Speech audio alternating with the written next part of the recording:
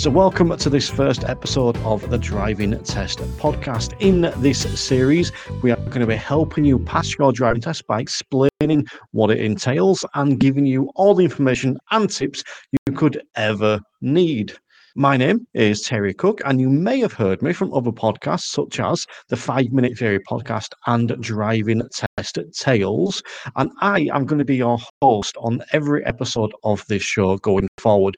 But I'm also going to be joined by a different driving instructor every episode going forward, and we're going to be breaking down the driving test. We're going to be looking at specific aspects of it. We're going to be giving you some top tips. We're going to be talking about some of those myths that your friends might have told you, like, are you less likely to pass on a Friday, and all that kind of stuff. And we're even going to be giving some little reviews of driving test centres.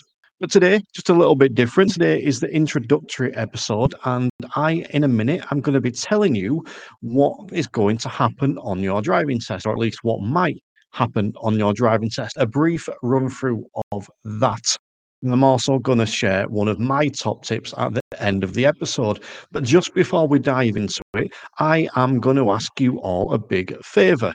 I would like you to click subscribe. So wherever you're listening to this, whether that's on Google or Spotify or Apple or wherever, I would love it if you go and click subscribe. That way, whenever this podcast drops, it'll go straight into your feed, ready for you to listen.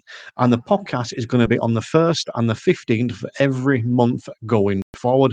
So make sure you click subscribe. Now, you may be listening to this on the 5 Minute Theory or Driving Test Tales feed. If you are, make sure you still go and click subscribe, because in future they will all be on the same feed, so you won't necessarily get them. So really appreciate that if you can go and click subscribe for me. But I did tell you that I was going to run through briefly about what may happen on your driving test. So the first thing I want to say is that every driving test is different. Some tests you will get loads of roundabouts, some tests you might get one or two, or maybe even not any.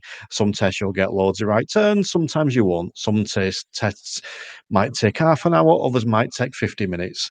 No two tests are the same, even if you go the same route, because you will encounter different things.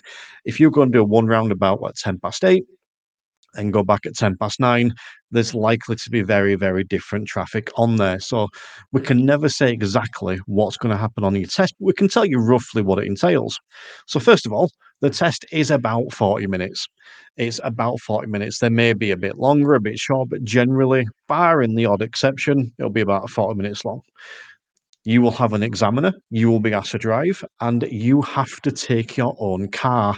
I'm emphasizing that because you'll be surprised, potentially, a number of people that don't know they have to take their own car.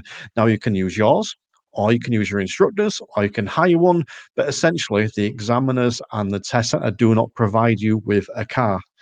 You need your license, you need your glasses if you wear them, or your contacts, because you'll be asked to do an eyesight check. That's reading number plate, or potentially look at an iPad and reading some data off of there. At the start of the test, you'll be asked a tell me question. This is where you need to explain something. So you're not showing them anything, you're not demonstrating anything, you're just explaining it. You'll also, during the test, be asked a show me question where you have to show something. For example, opening and closing your window. You need to physically demonstrate that. Also, during the test, you'll be asked to do at least one maneuver. So there's 4. You have a reverse bay park, a forward bay park, a parallel park, and a pull-up on the right. They're your 4 key maneuvers, and you'll be asked to do at least one of those. You may be asked to do an emergency stop. The examiner will likely refer to these as a controlled stop, and generally 1 in every 3 tests will be asked to do an emergency stop. So you may be asked, you may not. And then at the end of the test, you'll be told whether you passed or whether you haven't passed. Now, the other thing I just want to mention here is that your instructor can sit on the test with you. They're allowed to sit in the back. And if not, they can be there for the feedback at the end. So when your examiner gives you your result, the instructor can be there to listen and hopefully provide you with a bit more detail on what the examiner has said. And then in terms of you pass or you fail, potentially, there are 3 different types of faults you can get. You've got your driver fault, your serious fault, and your dangerous fault. Your driver fault is what you've probably heard referred to as a minor fault, and you can get 15 of them, 16 is a fail, 1 serious or 1 dangerous or more is a fail. Now, just before we go any further, I do want to mention a couple of quick things. So, firstly, we're going to go into this in a lot more detail on each episode as we go along. So, in future episodes, we might pick a certain part of this to go through in more detail. And make sure you check out the show notes for each section and go over to the blog on tcdrive.co.uk. Over on that blog, I will include some links. For example, I will include the links for videos for the Show Me Tell Me questions, and I will include other resources in the links over there. So you can either find the show notes for the podcast or go to tcdrive.co.uk and find the blog on there and get all the links from there. But that is essentially what your test entails. So as long as you go around and drive safely, you'll be absolutely fine. Now, I did promise you a tip going forward, and the tip I'm going to give you is never give up. Never give up. Never assume you've failed.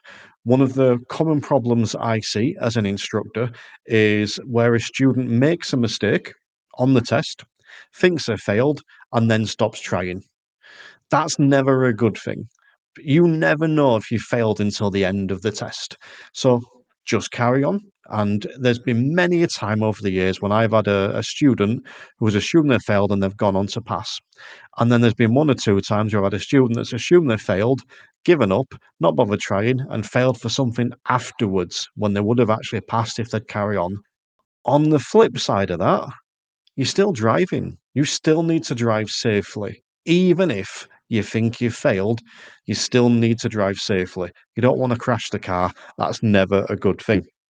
So that's this first episode. I hope you found some of the stuff there useful. As I said, we will go through a lot of this stuff in more detail throughout. I just wanted to get this first episode out to you so get an idea of what the driving test actually entails, and you now know what's coming up on all the future episodes. And you've got a cracking little tip to crack on with as well.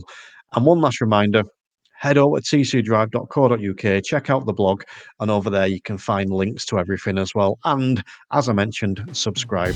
But for now, remember, stay safe, drive safer.